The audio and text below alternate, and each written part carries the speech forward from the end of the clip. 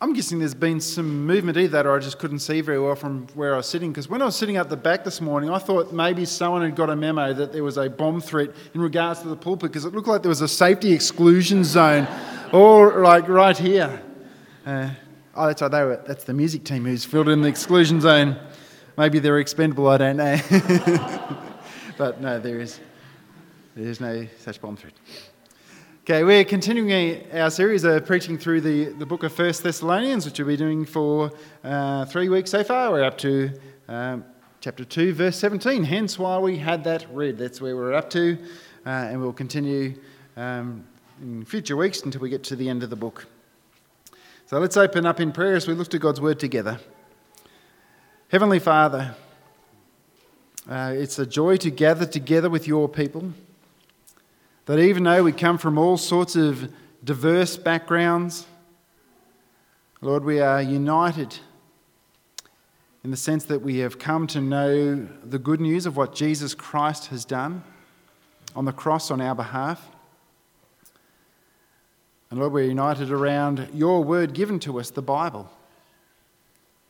It speaks about your good plan of salvation, tells us who you are. It reminds us sometimes in a sense which embarrasses it, reminds us who we truly are at the core. And it reminds us how we are to live in this world, what it means to live as a follower of Jesus. So we pray by the power of your Spirit that your word might be heard by us as your word this morning, that it might be at work in us, changing us to be the people you have created us to be. Help me to speak clearly, work by your Spirit to convict, to encourage, that we might love and serve you. We ask in Jesus' name, amen. I was going to pose a question to school teachers, but you don't need to be a school teacher to answer this question. Who can tell me what is the buddy system? Come on, everyone's been to school. Tell me what is the buddy system. Or Mia's going to tell us as a student, tell me what's the buddy system?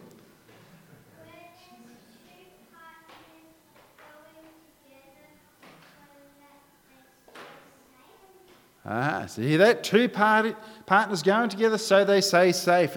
It's like when you're out on a school excursion, the teacher says, okay, you've got to buddy up. So you and one other person kind of have this job to make sure the other person doesn't wander off, to make sure the other person stays safe.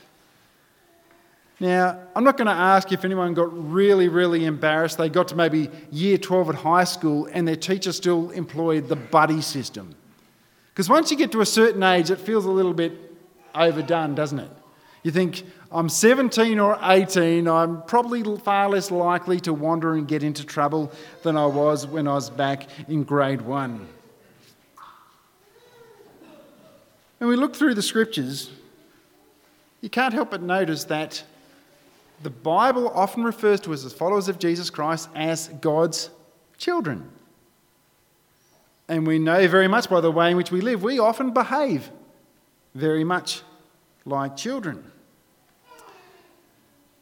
I wonder what would be a comparable buddy system for Christians. Now, this might seem like I'm going a really weird direction, but it will make sense towards the end. In other words, how can we make sure that we are looking out for one another? How can we make sure that we are caring for one another? Because still by nature, we don't by nature drift closer to Jesus without effort. By nature, we will drift apart. How do we care for one another?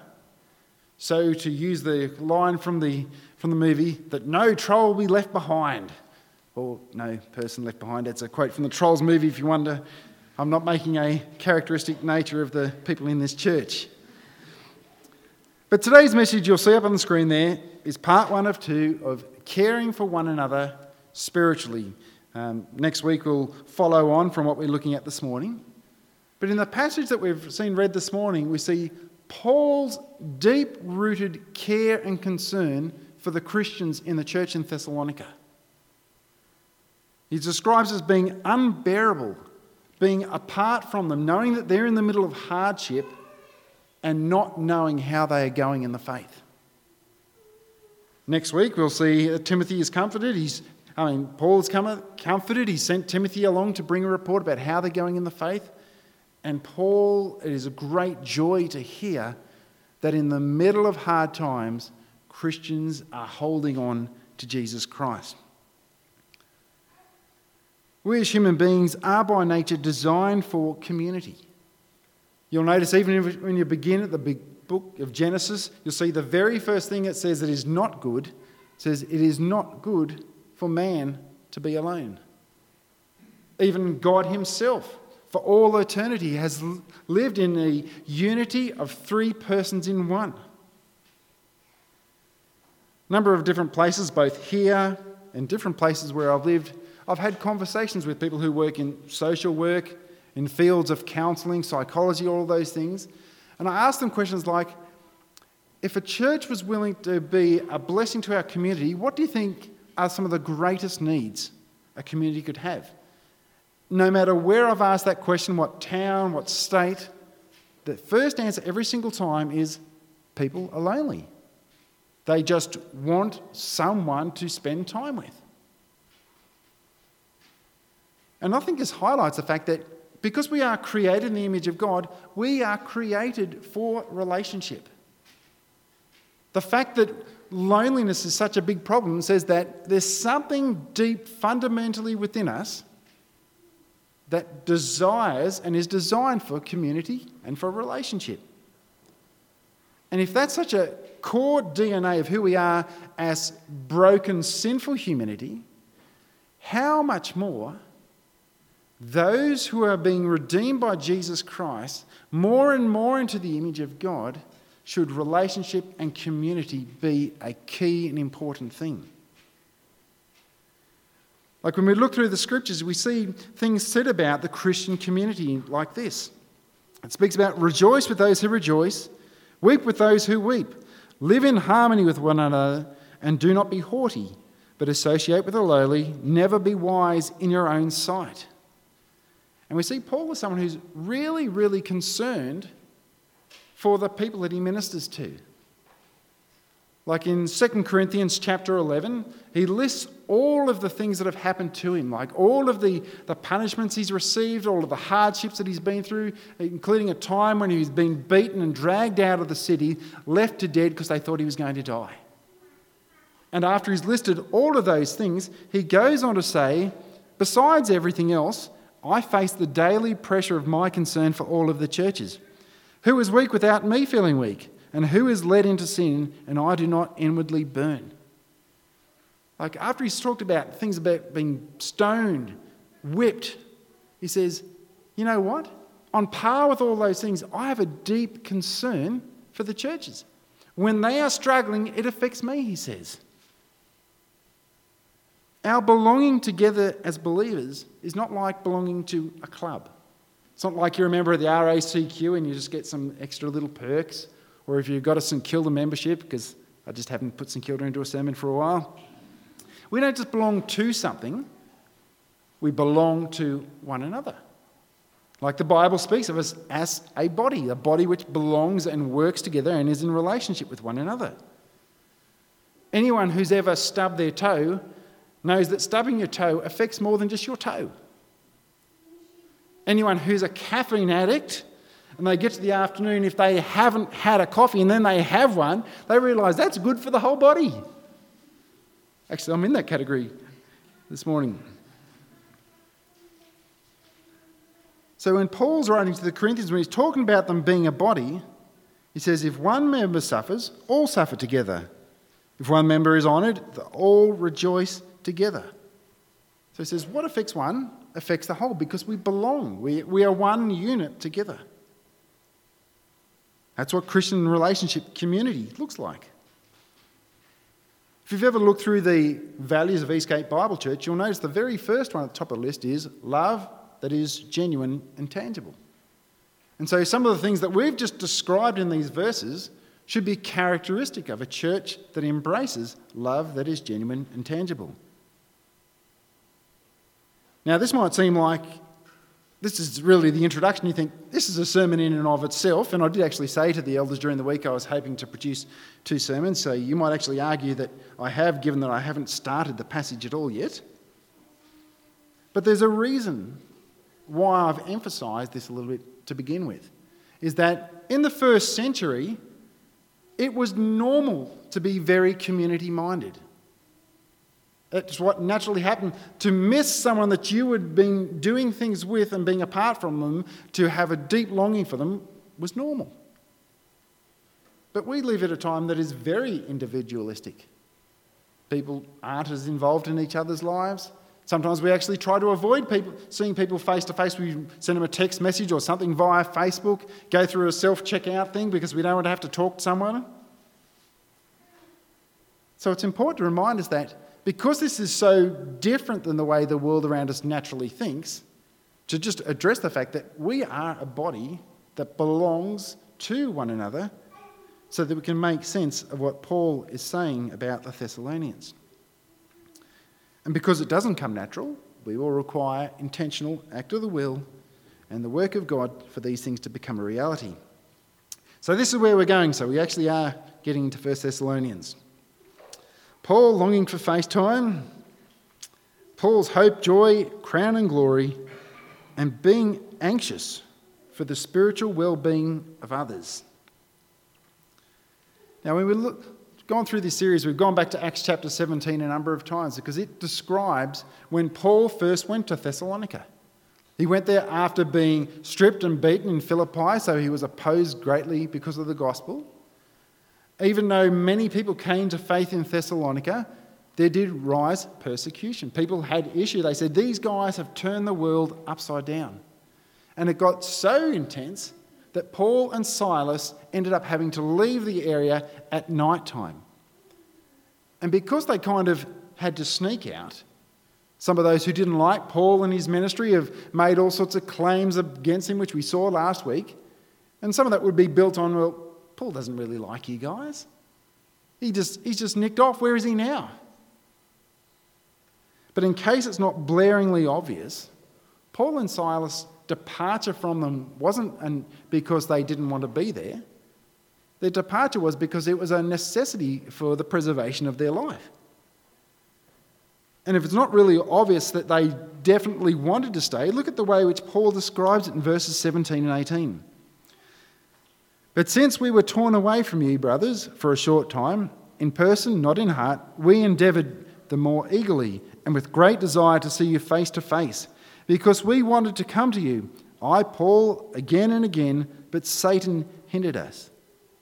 As we've gone through chapter 2, Paul has used various different family images to convey his relationship with the church. He spoke of himself as being like a nursing mother, caring for the children. Last week we saw how he spoke about himself as being like a father, doing everything that he might raise them to live a life honouring and pleasing to God.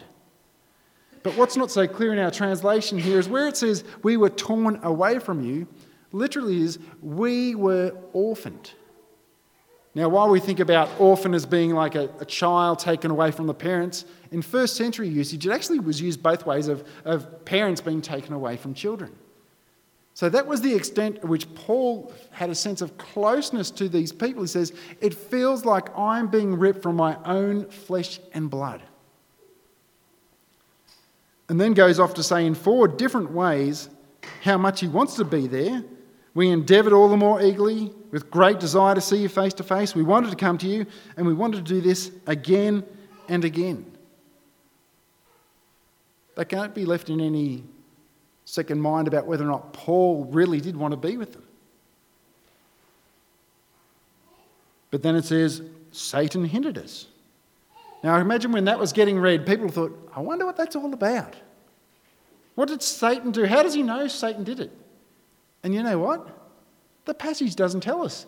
All the passage tells us is that Paul somehow reached the conclusion that the reason why he wasn't able to was something by the work of Satan, and for us to then come up with all sorts of speculations as to what that meant, how that took place, really isn't important. If God thought it was important, he'd give us those details. So if you don't mind, I'll keep going. But there's no question in his claim about when he says, we were torn from you in person, not in heart. We see Paul as one who deeply loves them, deeply cares for them. Now, up until this point, you could be mistakenly make the conclusion of, I think Steve's just going to preach a big long sermon on loneliness here. It's got an aspect of it, but I think that would be stretching the meaning of the text to a very far extent. I mean, it's certainly clear in the passage, Paul desired to see them and he wanted to be reunited with them. But to say it's a message about loneliness would fall far, far short from what's being communicated here. Because when we talk about missing something, that's very self-oriented, isn't it? Like if you miss someone, it's not so much you're concerned about the person you're missing. You're concerned about the fact that you're missing out on something. If you're overseas and you miss something about Australia, it's not so much that you miss your Milo and Tim Tam and you're concerned about the Milo and Tim Tam's well-being. It's that you want it for yourself. And what's very clear here is when Paul is missing them, it's not so much focused on himself. His concern is for them. They're very dear to him. So much so that the way in which he speaks about them, you might be slightly uncomfortable with, and possibly for good reason. When you read through verses 19 to 20, something in you's got to say, can you even use these terms when you're speaking about other people? Paul says, for what is our hope, our joy, our crown of boasting before our Lord at his coming?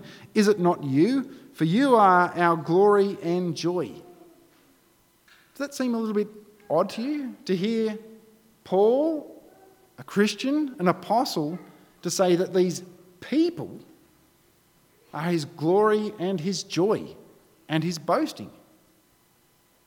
Like if you're thinking through some of the other things Paul writes in his letters to some of the other New Testament churches, you think, hang on, in Galatians 6, Paul says he boasts in nothing else than the cross of Christ.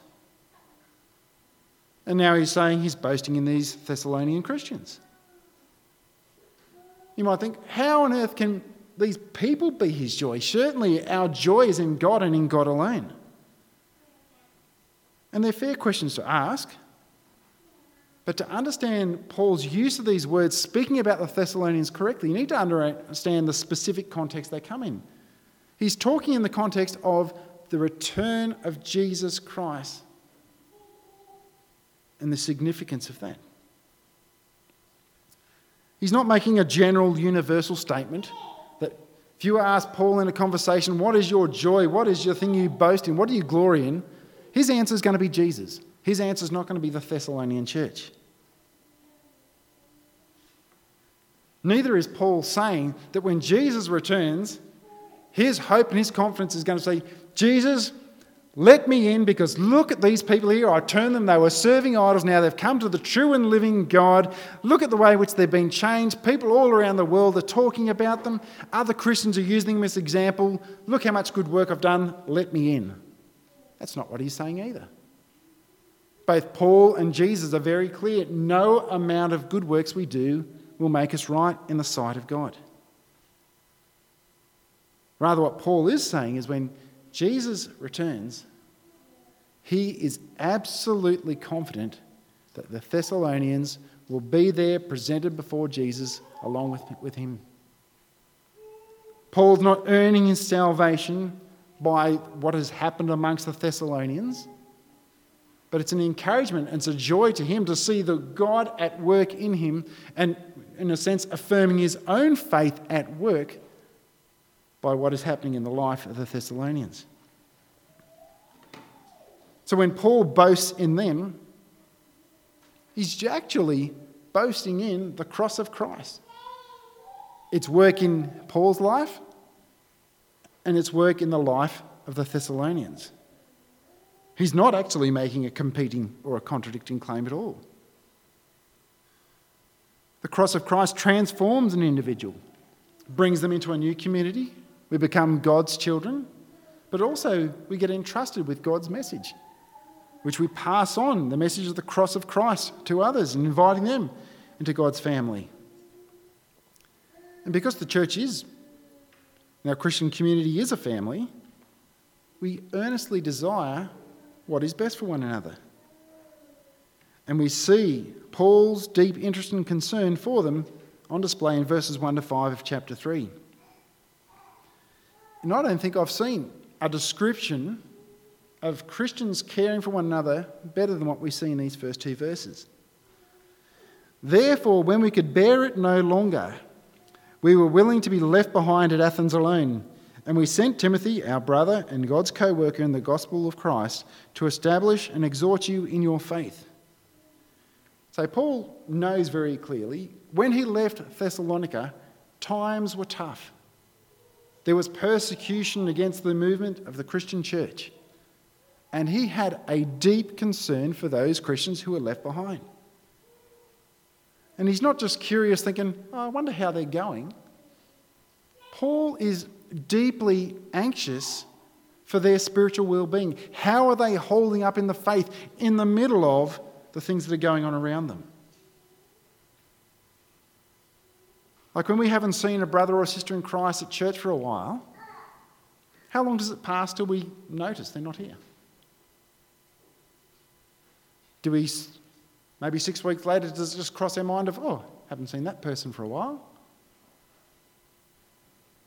Do we make an attempt to contact them? Are we praying for them? Are we actually moved to do something? And then to raise it to what Paul is putting forward, does our love and care for one another so strong that it gets to a point, if we haven't seen someone for a while, that we are so anxious for their spiritual well-being that we find it unbearable? And unbearable to the extent that it causes us to do something. And not does it cause us to do something, but we're willing to sacrifice things for ourselves in order to do it. Because you see, Paul says, I was happy to be left alone on my own in order that I might send Timothy that he might find out how they are going in the faith. As I think about this, I could say, as a pastor, this is an extremely challenging thought. But it's not just as a pastor, it's a challenging thought. As a Christian, as a part of the body of Christ, this is a very challenging passage. Now, Paul has said some things where he's very confident about these peoples in the past. In the first chapter, he says, I know you are chosen by God. He's got no doubt whatsoever but that they are saved. He's got no doubt whatsoever that when Jesus returns, they will be with him. That doesn't mean he's unconcerned about the implications of their ongoing life in between the two. And out of his deep-rooted concern for them, what's his solution? His solution is to send Timothy specifically to establish them and exhort them in their faith. That was his primary concern, to encourage them, to grow them in the faith in the middle of their hardship. Just because a person's been saved, they have the indwelling Holy Spirit, they have a future eternity with Jesus, doesn't mean we don't struggle with life.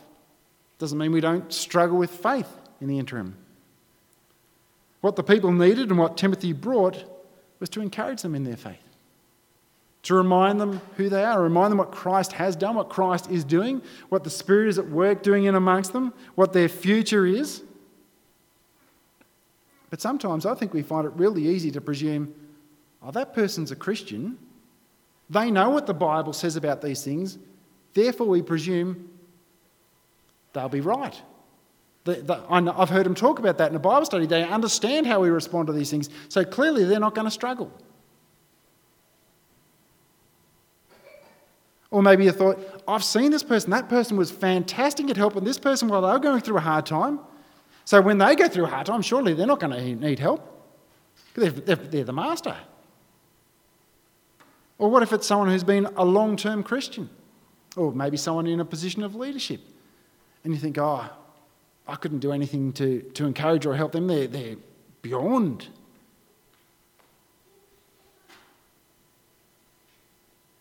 Even though Paul said in verse 4, he had repeatedly taught them that hardships would come. He said, we told you this over and over again. It wasn't a surprise. But just because they were aware of that does not guarantee that they were prepared or they respond rightly in the situation. Have you ever noticed that when you're stressed, you don't think real clearly? The most basic things that you may know to be true about God and the life in which we live, we don't actually often put into practice. We're in the middle of hardship. We don't think right. The flesh, left to its own, if we're not looking to God, will by nature wander.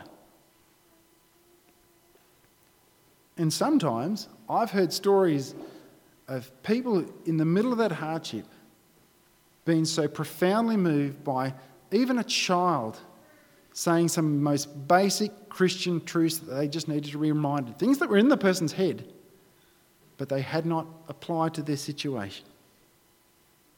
Paul's first response for their hardship was to care for their faith. We see that in verse 5. For this reason, when I couldn't bear it any longer, I sent to learn about your faith, for fear that somehow the tempter had tempted you and our labour with you would be in vain. Just like he was come to the conclusion that Satan had hindered them from coming, he was concerned that maybe Satan was using the situation to lead them away from Jesus. When he's talking about it, he was worried that their labour would be in vain. He wasn't worried that they were going to lose their salvation. But he was worried that the good progress that they had begun to make could have caused them to make backwards progress. So what? Well, any Bible passage hasn't got to say what doesn't make sense. Now, you could very easily come to presume my application is going to be, well, when people are going through hard times, we should go to them. We should encourage them in the faith. And rightly so, we should. But to say that's what it's all about would fall significantly short of the type of care that Paul is talking about and the type of care that we should have for one another. By all means, reach out to each other during hardship. But I want you to know this.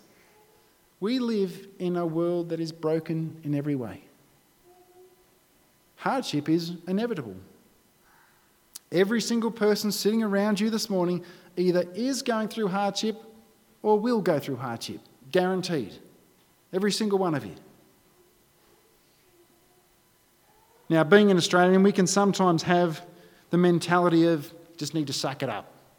Need to toughen up, princess. If you ever notice when we come together and we have a prayer group or in our community groups or somewhere else, and we ask them what we can pray for, often they won't talk about little things. Often they won't give it a mention until it's got to major emergency level before they even say, this is something I need prayer for. And at which point you say, why didn't you tell us earlier if this has been a long, slow progress? But imagine a Christian community where believers encourage each other in the faith always. When we encourage one another in the faith in those hard times. When we encourage one another in the faith when we're going through minor difficult times. When we encourage one another in the faith even when life seems to be going as good as it possibly can in this world. Rather than just being emergency first responders, that we'd be ongoing carers. Because I think I have it on good authority of the Scriptures that that's what we're called to. Hebrews 3:13 says, but exhort one another every day, as long as it's called today. Today's called today. When you get to tomorrow, it'll be called today, and so will every day that you live. So that none of you may be hardened by the deceitfulness of sin. I think this is part of what it looks like to have a love that is genuine and tangible. It says, encourage one another every day. Good days, middle days, fantastic days, terrible days. Encourage one another in the faith, because without the encouragement and the growing up in the faith, we are prone. We can be hardened by the deceitfulness of sin.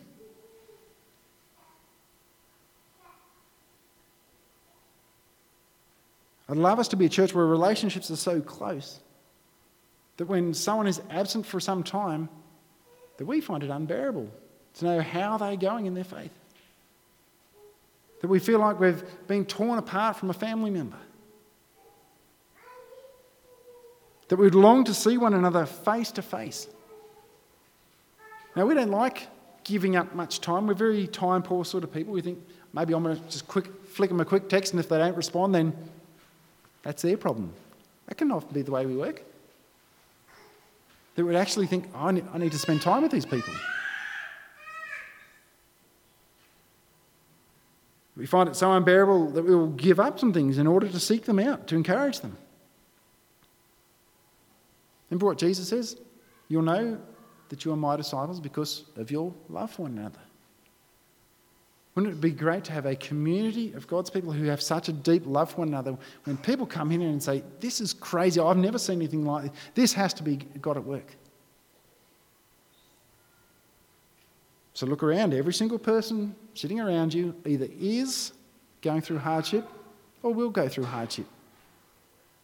So it's not hard to find someone whom you could commit to thinking, I want to be an ongoing encouragement in the faith for this brother or sister. If that's not something you're not already doing, then I would encourage you, as has been a challenge to me throughout this week, to think and pray about who will I look out for, that none will be left behind. Let's close in prayer. Heavenly Father, we thank you for your deep love and care for us. Lord, I know so many times you have pursued me when I have wandered so far.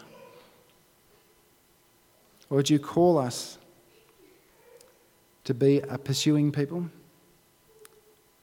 to warn those who are wandering, to encourage the timid and the idle. But Lord, sometimes we can be so self-focused about getting on in life, doing our things. And so much of those things are things that just pertain to this small life on earth, that are of very little eternal significance at all. Stir in us a deep love for one another, and a deep love for one another that wants to see each other thriving and maturing as followers of Jesus. And we ask it in his name, by the power of his Spirit. Amen.